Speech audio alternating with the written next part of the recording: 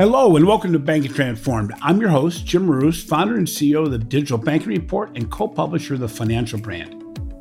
As we enter the holidays, I thought it'd be great to share a couple of our most popular podcasts that we did in 2021 and that really set a stage for 2022 for every type of financial institution. In this Banking Transformed podcast from last April, I interviewed Dominic Venturo, Senior Executive Vice President and Chief Digital Officer at U.S. Bank. Dom shares ways U.S. Bank has leveraged innovation and modern technologies to improve customer experiences, increase efficiencies, and compete with fintech and big tech competition. More importantly, he discusses how important leadership and culture are to the success of digital transformation and bank and credit unions. The lessons he teaches are as important today as they were back in April. Jim, thanks very much for having me on, and it is great to see you again. I do indeed wish that we were connecting in person.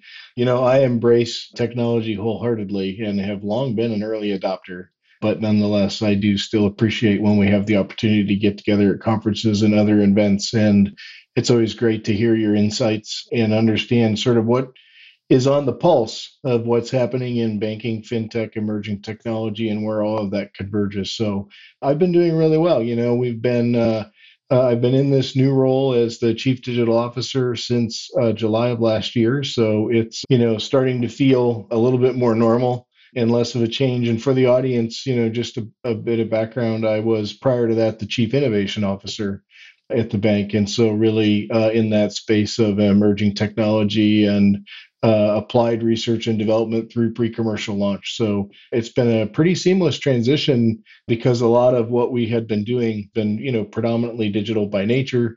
And also we've been, really rising to the occasion of the change in the customer demands, needs, and experiences. So things are going well. Thank you. So from a business and competitive perspective, what do you believe were the biggest changes in the marketplace that came out of the pandemic, and what were the biggest changes as to how you had to address the whole digital environment at U.S. Bank? Maybe the best way to start, Jim, is to sort of lay out a little bit about how we've been thinking about the digital strategy, because it actually preceded the pandemic. So, we started this journey a couple of years ago.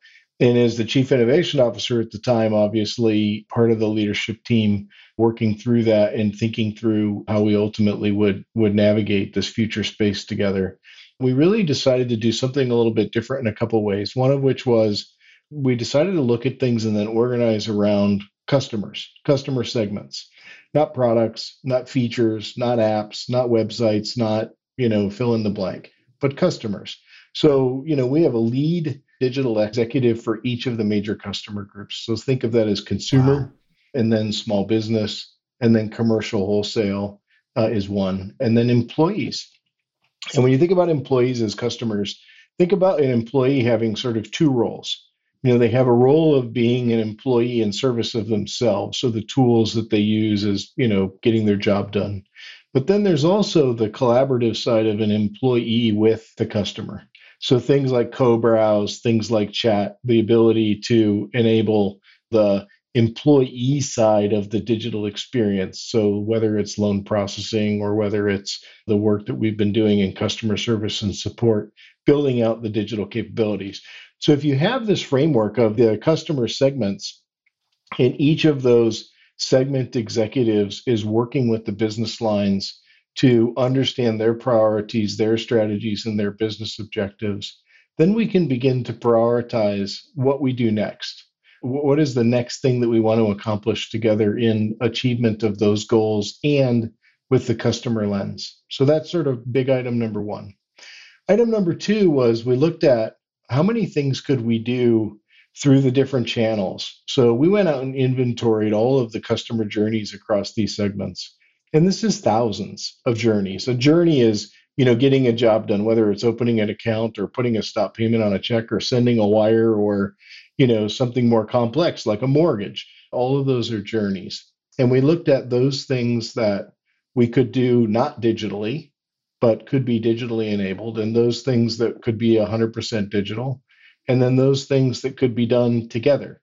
So where you have the opportunity for both the banker interaction as well as the digital interaction to happen potentially at the same time. So those journeys then get prioritized based on, think of them as frequency, reach, and impact. How often do they happen, right? How deep do they go into the systems or the processes? And how important are they to either our objectives or the objectives of the customer? And then you start to prioritize that list and work against it. And that methodology or that sort of overall approach has helped us remarkably because we were already under the way of redesigning the processes. I think it's important to note, I don't think your audience will find this as a surprise, but I'll mention it anyway. It's not just you take a process and you make it work within the digital channel. You actually redesign the process end to end for digital, right? So, the old days of getting paper faxed and then somebody's got to do the data enter, why not just ingest the data directly from the system of record through an API or other modern technology? So you redesign the system front to back when you digitally enable it, and you do all of that in a co-creation way with the customers. So this is an important piece because we were doing this in innovation before, and digital does this across the organization, where when we're building things out, we're using customer co-creation, we're using customer feedback, and then we're using iterative improvement cycles to be able to refine. So if we build a new system or a new service or a new process and we launch it digitally, we're immediately monitoring it for the feedback. And in some cases, we're going to get feedback where we got something not quite right, or it could be better, or it didn't work as smoothly as we had thought. And so we can rapidly modify those things through using an agile delivery method to be able to get a fix in within weeks or even days, instead of having to put it back onto a list and it ends up in a project that gets delivered some 9 months later. So organized around customer segments, agile delivery methodology, redesigning the processes front to back, and then using the customer feedback to iterate and improve in a dynamic way has all been part of what we started. Now, then the pandemic happens, and we find ourselves in the middle of March in 2020, suddenly having digital studios that were large physical footprints of folks who were co-creating and working together, all of a sudden remote. So we had to change the workforce dynamics immediately. The tools that we were using needed to change. We couldn't use sticky notes on whiteboards and all of that. We had to go 100%, remote in these studios, and we did. But also the order in which the things that we were going to do changed slightly. So we pulled forward the priorities. We looked at the most urgent things in a COVID environment, in a remote where branches are closed for safety and otherwise. And we pulled forward those activities and we did them in an accelerated path. Then government stimulus happened, and we had to rapidly adapt to be able to accept the government checks digitally and be able to process those. PPP happened, a whole new process, integration with the SBA and the like, and we had to rapidly adopt and accelerate to be able to do that. And we'll be able to leverage those things that we've built for the other products and services as we go forward. So this isn't throwaway work. This accelerates the agenda, and it enabled us to meet the customer need, to do remarkably well in the marketplace with the customers, and then to be able to exceed their expectations in sort of this digital piece. So a very long answer, but the strategy, the execution, the customer feedback, and the ability to accelerate and deliver has all been very key to how we've gotten to where we are today. And as we continue the journey, we'll continue to refine upon that.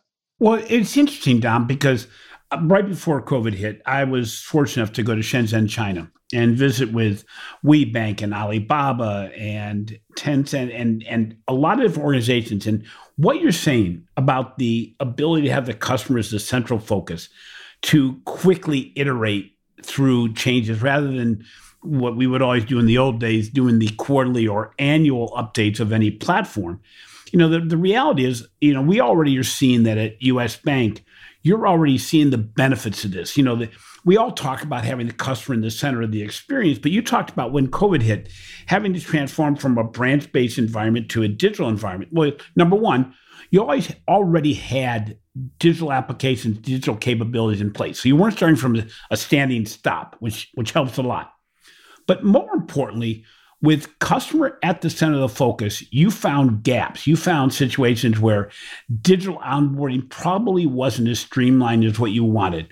I know you've come up with a brand new account opening process, and that's one of the things I focus on quite a bit, that the ability to simply put the ability to open an account on a mobile app is not good enough, because in reality, what ends up happening is what we've gotten is in most institutions, a process takes 10 to 15 minutes. In other words, instead of going to a branch and have a branch manager open my account, I now have to go through the exact same process to do the same thing.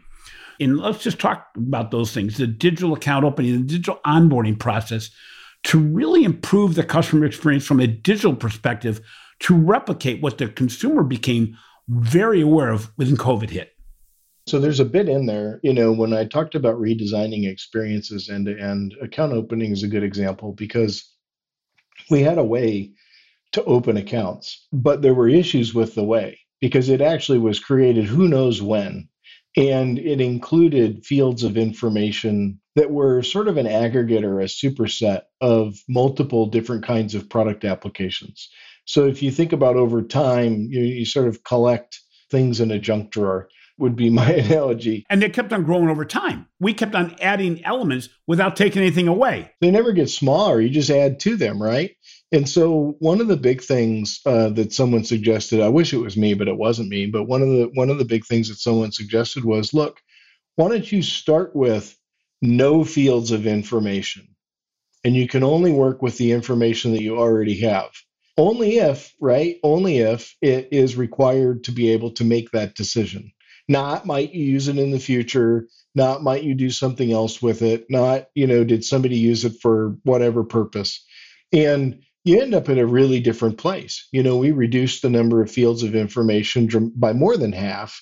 And the other piece is that if a customer already did business with us anywhere else, the other premise was use any information you already had that you're legally allowed to use or you have permission to use.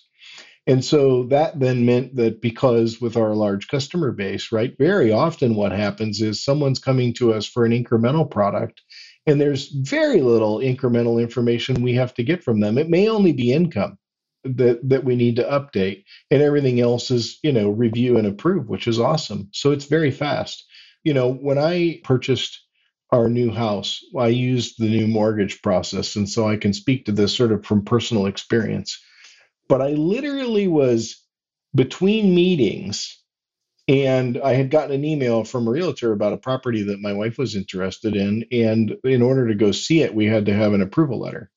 So I was between meetings.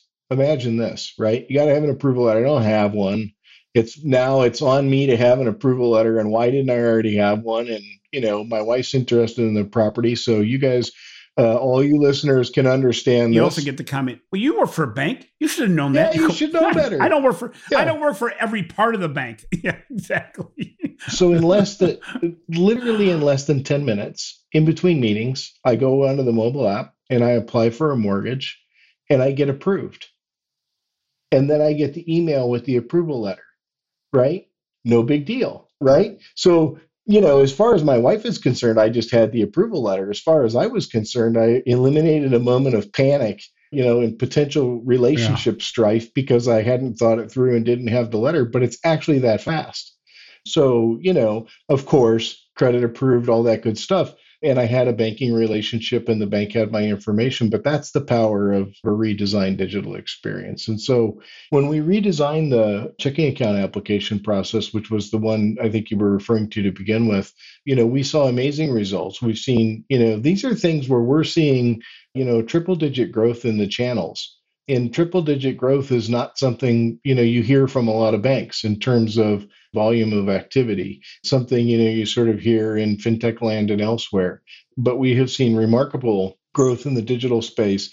And yes, the environment has changed and, behavior has changed and accelerated in the digital domain, but we were ready for it. And then we were able to accelerate those areas that matter to be able to serve the customers and deliver that experience for them in what is arguably a much more stressful environment. So my, mortgage example wasn't in that kind of an environment at all. And so I didn't have the other added stressors, but I could imagine that it would have been even more mentally taxing, right, and stressful if today's environment. I think to your point, a lot of financial institutions miss the fact that when a consumer is coming to you for something, there's a level of anxiety that they will withhold and be able to handle, but eventually they're going to abandon the process. So what is amazing about your new account opening, your mortgage situation, is that when you surprise consumers on the positive way, where you can open an account in 2 minutes instead of 10 minutes, if you can start the mortgage process in a nanosecond compared to days or weeks, what ends up happening, you don't lose that customer. And, our research and research done by others shows that the abandonment rate in digital can be as high as 60 to 80%. Well, if I can retain, more than half, 2/3 of the ones that would have abandoned because of the process itself, I'm growing accounts simply because I'm not losing them. That's a big deal. At the end of the day, it's where your growth's coming from. It's cost efficiency. And as you said, to be able to use data you already have to apply towards a consumer's next product, it's like what I always bring up is the Apple Card, where it's 4 screens. It's validate that the information we have is good. Tell me what your income is. Tell me the last 4 digits of your social security number. And by the way, approve the rules and regs. And you're done. And before you've even gotten a chance to say, okay, I'm ready for your next question, they go, oh no, you're approved. And your Apple Card is already in your wallet, in your Apple Wallet on your mobile phone, so you can use it. Do you want the physical card?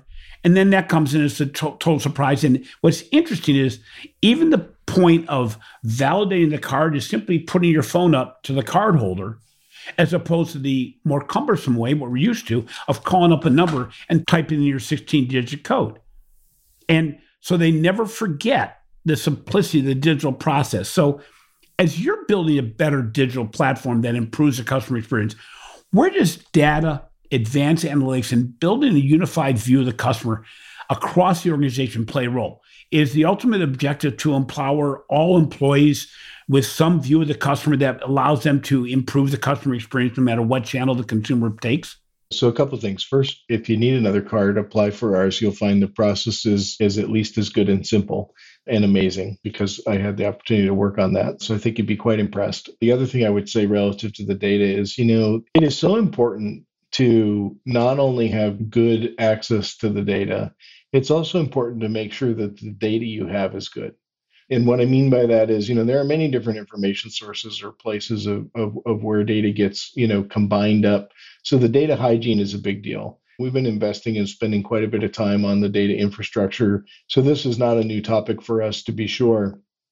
And part of how we were able to do the work that we did with the account application process and the other piece is by having that, really good foundation. But the other thing then is being able to have visibility, or at least knowledge and capability of data across channels. And so, an example is, this isn't that a human would know this necessarily, but I'll get to where they could. But if you're, looking at our products online and you begin to apply, for example, but then to your point about abandonment, let's say you stop or you get interrupted, we have the ability to remind you that you were doing that in your next experience with us, and even take you back to where you were, right? And so this is like marketing retargeting, but also being able to add that personalization and be able to add that experience flow, so that if you did get interrupted, it wasn't because you didn't want the thing anymore. You just, we're going to come back to it. You don't have to start all over again. So that's, an example. But the other part is, our bankers have visibility to, if you've been looking at mortgage products and you talk to a banker about mortgage, they know that you've been looking at the mortgage products, which sounds creepy, but the reality is it's actually very helpful, because I don't have to offer you things you're not interested in if I know you're interested in a mortgage. And then we can have a conversation about, the house that you're thinking about, or the remodel that you're thinking about doing, or the like. So really key. One of the big things that we've spent time and energy on, Jim, also related to data, is then how do we take that data and make it useful for customers? And so we've been doing this through personalized insights within our online and mobile experience. And the insights are things like, we saw a charge from something that looks like a subscription. Did you intend to renew that subscription? Would be an example of an insight.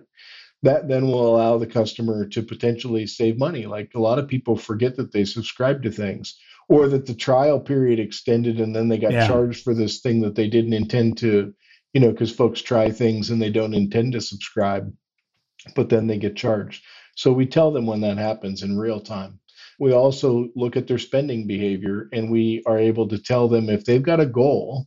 Let's just say you've got a goal for college savings and you're spending less money this month than you have in the past. We'll actually tell you you can safely save some incremental money against that college savings plan because you spent less money than you did before. So that would be an example of an actionable insight where I'm giving you information, but I'm also suggesting something smart to do with, something smart to do with that money.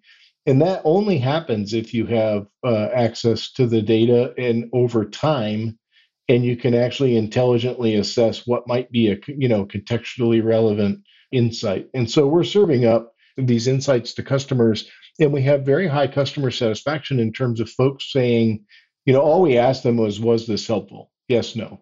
But we have very high customer satisfaction with customers saying, yes, those insights are helpful to me. And so I think that's promising, and it will continue to get better because, as you can imagine, when they say no, that helps us train the engine to sort of say, oh, that's not as useful. So use that less, at least for Jim. Because if I said it was helpful, then show it to me more, right? But those are good examples of how data starts to come to life. Before we go to a short break, what is the biggest challenge that you face in trying to implement new digital banking strategies at U.S. Bank? This is always such a hard question to answer because the biggest challenge is that there's just so much to be done, right? And, the actual execution part, I think we've gotten really good at. We're making really good progress. We've got agile delivery in place. But the world changes constantly. And so, the customer's reference point of an excellent experience is the last excellent experience they had with anybody. It isn't, what is ABC competitor doing? It's what is, this other company doing that was completely cool and unique and the like. And so, the world is always changing at a pretty rapid pace. And so it's a lot to keep on top of, which, we obviously have a lot of ways to be able to do that and to synthesize it. And then, narrowing that down to the next bit of work to do. So I always feel a little bit of discomfort. So it's less of a challenge. It's more of a, how do you know you're getting it right? What are your reference points? So the way we tell is we look at the customer feedback. We look at the trends in the commentary that we get, which is more qualitative and anecdotal. And we look for the behavior overall in terms of the trends. Are sales going up? Is engagement going up? Is digital use going up? Those then become the metrics that help us, understand if we're making the right decisions along the way. And, unfortunately, we've got a really good track record with all of that, and we want to continue to keep things going in that direction. Well, it seems, as you said, the biggest challenge is maybe the fact that the baseline continues to change. We did research for the Digital Banking Report that found that in digital transformation, in data maturity, and in innovation maturity, everybody rated themselves lower this year than they did the previous year. Now, that wouldn't make sense if you said, but we've done so much. But the challenge is that the marketplace has changed and the consumer expectations have changed, not necessarily because of the financial services industry, even though it's advanced significantly, but because of what's going on around them. Between the Netflix and the Amazons and the Uber Eats and the local restaurant that's found new ways to do digital, the expectations were risen almost faster than we can keep up in many cases. And that becomes our biggest challenge is keeping up with change. So let's take a short break here and recognize the sponsor of this podcast. Is your organization trying to embrace digital banking transformation in 2021? Are you trying to elevate the customer experience? Figure out what technology you want to implement to improve the customer journey. Look at data analytics to really better understand and personalize the customer experience. And you're trying to make it so that more of your employees can buy into and be part of your digital banking transformation. If this sounds like you, I ask you to reimagine banking with our newest podcast sponsor, Microsoft. They give you the opportunity to unlock new opportunities at speed throughout innovative business models, deliver differentiated customer experiences across channels, products, and services, and redefine new ways of banking. Microsoft and its partner ecosystem help banks to achieve differentiation through sustainable growth, streamlining core systems, reducing cost and risk, and delighting customers and employees. If you're in the midst of a journey, trying to figure out what to do next, maybe trying to find out what other organizations are doing to lift up their experience level, I really encourage you to look at Microsoft. For more information, visit Microsoft.com/financial services. Welcome back to Banking Transformed. So I'm joined today by Dominic Vincero, the Senior Executive Vice President and Chief Digital Officer at U.S. Bank. We've been discussing the digital transformation process at U.S. Bank and some of the major advances that have been made at the bank. So Dom, we see that there's a very strong correlation between data analytics maturity, innovation maturity, and digital transformation maturity, and the financial success in the marketplace. Is the gap between winners and losers widening? How do firms play catch up when change is happening faster than ever and never will be this slow again? There's a lot to unpack there, but I think, absolutely the dynamics are such that the level of activity required to compete in the space is higher than ever. We're seeing a lot of that in the marketplace in terms of the demands from the customers. And, I mentioned earlier the different customer segments that we focus on. So consumer is the farthest ahead and has also been sort of earliest start in terms of, self-service digital solutions for consumers and how folks take the remote control in their pocket, if you will, and want to be able to do everything on it. And then small business sort of was a little bit behind that. A lot of small businesses had other legacy systems that they used and the like. And so there wasn't as much sort of immediate impetus for change. And that's changing dramatically. And then on the corporate side, we had sort of this very long lag of where corporates didn't really change a lot of what they were doing.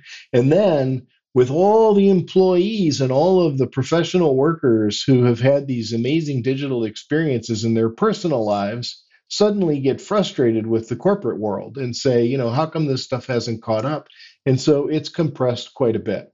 And if you're in the financial institution space like we are, where you serve all those customer types, right? You have now 3 major types of customers that have very different sort of demands and timescales, but all of it requires investment.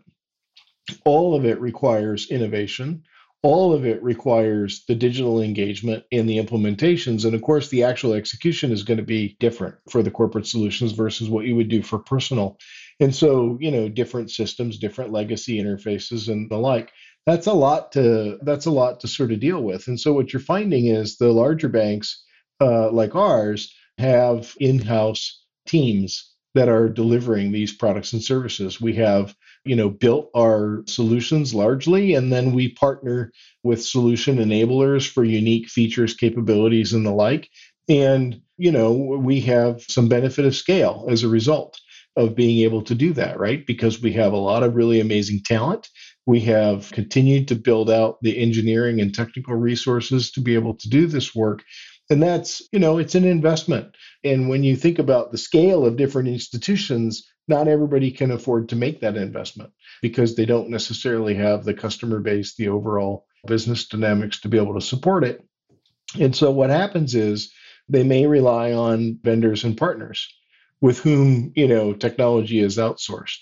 And so those companies then do make the investments to be able to sort of, compete, but they don't have the full stack of the customer relationship. So it's a hotly competitive space. I do feel like, we're in a really strong position relative to having our capabilities and our delivery model figured out. And I also deeply respect the non-bank competitors, the fintech space, who focus on solving a vertical set of capabilities by being laser focused on that piece. And we learn from them every day, just like I know they learn from us. And we continue to sort of get better as a result. And the end result of that is a better set of solutions, a better set of experiences for the customer overall. So I think overall the experiences from a holistic point of view is better than it's ever been. Well, it's interesting too. I mean, I'm getting close to 100 interviews. And the differences between interviewing a fintech leader and a banking leader are nuanced, but you start to feel them over time that a lot of times the fintech leader has got a much more ambitious plan. They have a great vision. Everybody's on the same page. And you really find out that the importance of leadership, culture, and employee involvement becomes really fundamental to the ability to move forward quickly, because you don't have people in many legacy financial institutions where the leadership has been there for 40 years. They're surrounded by other leaders that have been there for 40 years. So they're hearing the same vibe back and forth. And where employees are continually feeling threatened by digital transformation because in their mind, and no one's cured them of this or proven differently, that their jobs are at risk. And the reality is, and it's interesting in talking to you, and it's always been the case since I've known you for over a decade, in that when you're in innovation, when you're in digital transformation and digital product area and all that, you find that your organization, while big, really is quite nimble and flexible and really has always taken on the culture of being innovative, doing the little things better than others. And I think while many times I'm talking about these mid-sized banks that are in the bad spot right now because they're too legacy, and now we're seeing a combination of two legacy organizations in many cases, and you go, does it just make a bigger bad bank? And I don't mean that derogatorily, but it comes off that way. Culture and leadership, you had that in place already. That really helps. It helps at Lacacia. It helps at BBVA. It helps at, a number of organizations, obviously in China. But you find this to be something that you almost taken for granted now, or is it something you're grateful for daily? Yeah, I don't think it's taken for granted at all. I'm grateful for it daily. We started the innovation function 12, 13 years ago, and we were one of the early ones, right, in the banking space to do that. And part of what we were doing at the time was recognizing that the world was changing around us, and we needed to start to find our way towards how could we, compete more like a fintech or a startup or an early stage entity that is very focused on, solving a unique set of problems. But that then led to, introducing some new things like design thinking and customer led and, sort of lean startup practices and MVPs, and all of that was like new. Right. It was, new to banking and the like. And so over time, the bank has adopted these things and principles more broadly. And then, of course, we had, what I'll call the digital shift, which was really organizing around digital a couple of years ago, and then being able to say we are going to have a digital vision and strategy. It won't just be, innovation and R&D, but this is going to be whole company transformation. This is going to be change the delivery. And that came from the top. Right. So, our CEO has embraced and pushed this change, has recognized that, things are changing faster now than they ever have in the past. And that if we don't change, the future isn't going to be bright. And so we've absolutely been doing that. But you have to really be grateful for the leadership and the support because, not everybody has it. I had that when I was in the innovation role. And, I would talk to other folks in innovation and they would share frustrations with how do you get stuff done? How do you protect people when a project fails or whatever? And I'm like, that's normal. Like that's what innovation is all about. You test things out. Some of them don't work out. You move on, but you control the investment, you control the risk, you manage it, and you learn from it. But we've had a CEO and an executive leadership team that has supported this for, a decade. And I feel very fortunate to have had the opportunity to, take on this new role where we were so prepared culturally for the transformation. Because, like I said, the transition has been seamless from the innovation role, but only because the foundation was, laid and we had the support from the CEO on down. Well, to your credit, when the conversation between the normal group of friends that we keep in the tight circle of, we were asked, what institutions are the most innovative in the U.S.? The first thing comes out of our mouth is, number one, not many. Number two, not necessarily the players you would normally think. And U.S. Bank is always at or right near the top. And I think it plays well because it does talk to culture. By the way, this is not something that came about since COVID. This has been in place for a long time. It makes, I think, digital transformation easier from your perspective. It makes success easier.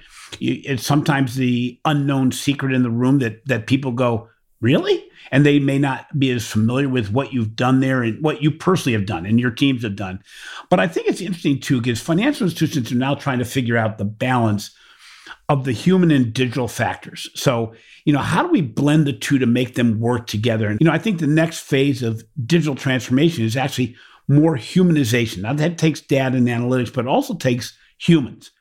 How do you see this playing out? Or do you see it playing out in many different ways at an organization like US Bank, where you really bring more humanization to the digital experiences, where maybe it's video interaction, maybe it's follow-up calls in a different way than been done before? How do you see this playing out in your mind? Yeah, I mean, you hit on a really big point, and it's a key thing that, I mentioned do it together, some of the examples of that in the service side of things. But the human interaction is critical. Like, this is one of those things that I think, often folks lose sight of. And that is that money and items related to money are very deeply emotional. And, we as humans sort of have a number of sort of traits or characteristics, like one of which is face-to-face conversations and create trust.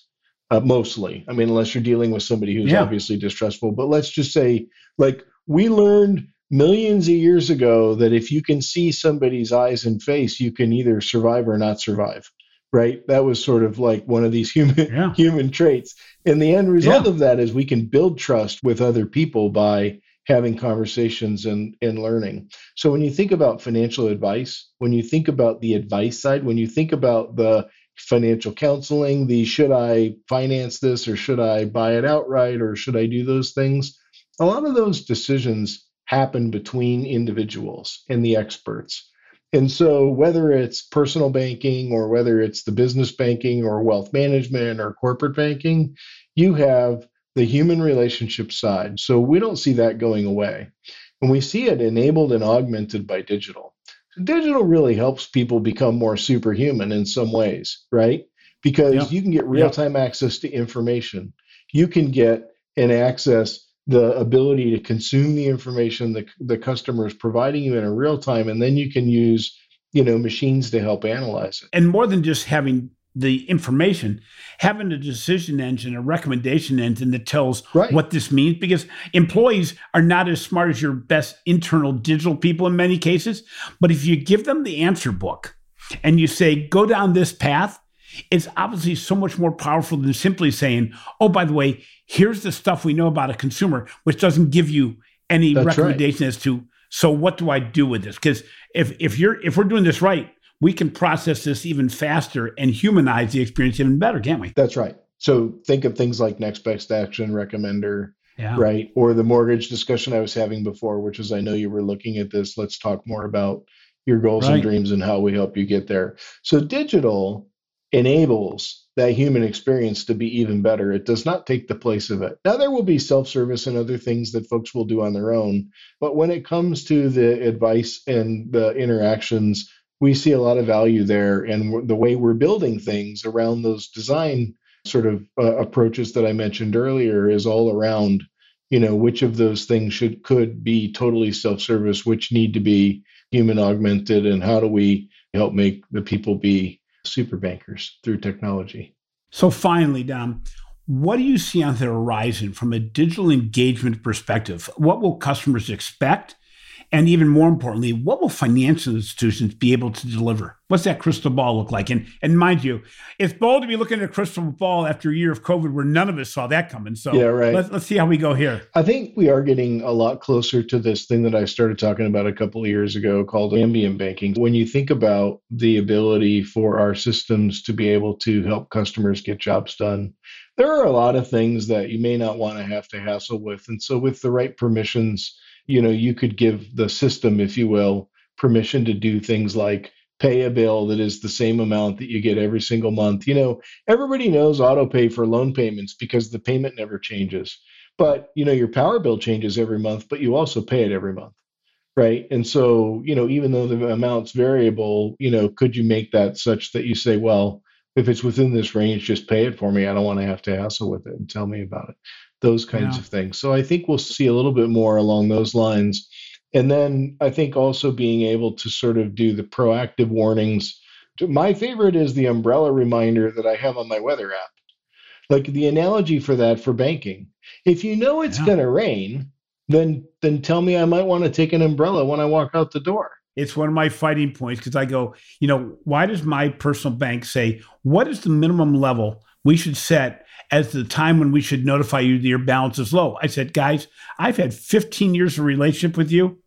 You should know what I need every day better than I know it. Because guess what? My minimum balance isn't $100 on the 13th of the month, but it is $100 maybe on the 17th of the month, a different point with more or whatever it may be. And as you said, if you make banking easier, if you save people time, if you save them money, when it builds trust, and as trust is built, the trust value concept gets into play where you say, I'm going to give you even more information because you're using it well. It's why we pay $120 a year to Amazon. It's not for free delivery anymore because everybody offers it.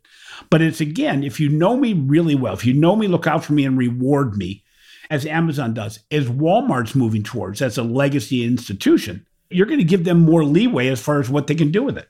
Because you view that relationship as helpful. Yeah. Yeah, exactly. So, Dom, it has been great having you on the show. And I'm going to ask you one more question on a personal level. Are you still having a blast? Oh, are you kidding me? This is amazing.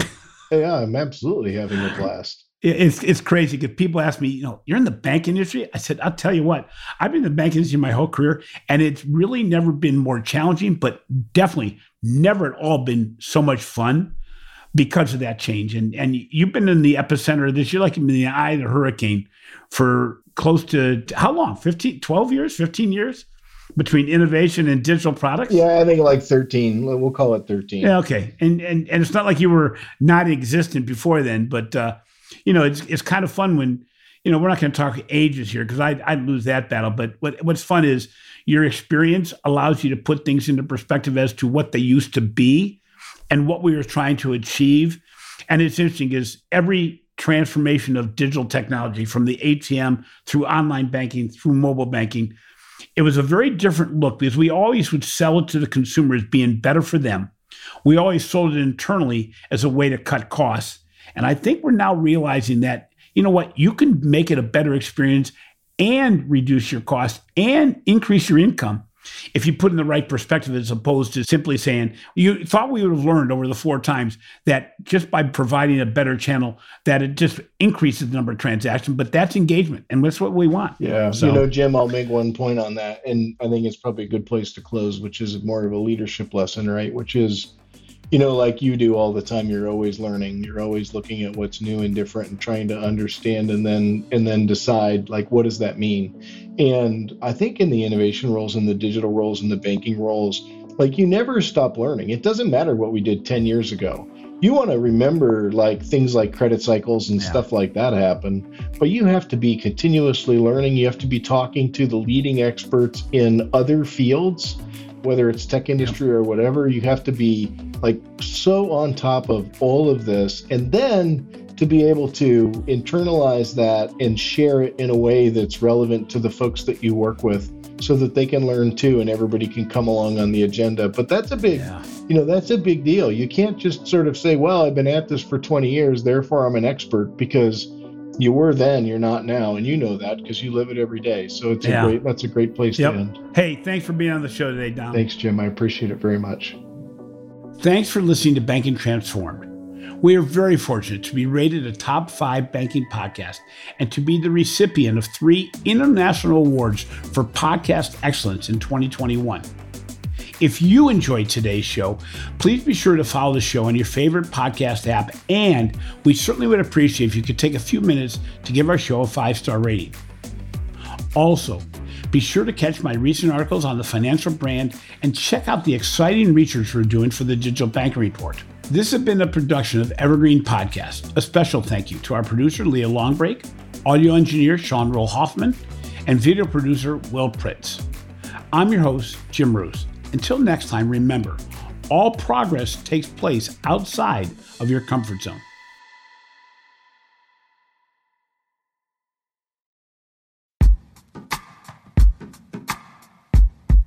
The Jim Stroud Podcast explores the discoveries and trends forming the future of our lives. Brain-to-brain communication, robot bosses, microchip implants for workers, and artificial intelligence replacing human workers are all happening now. If you want to know what's happening next, subscribe now to the Jim Stroud Podcast.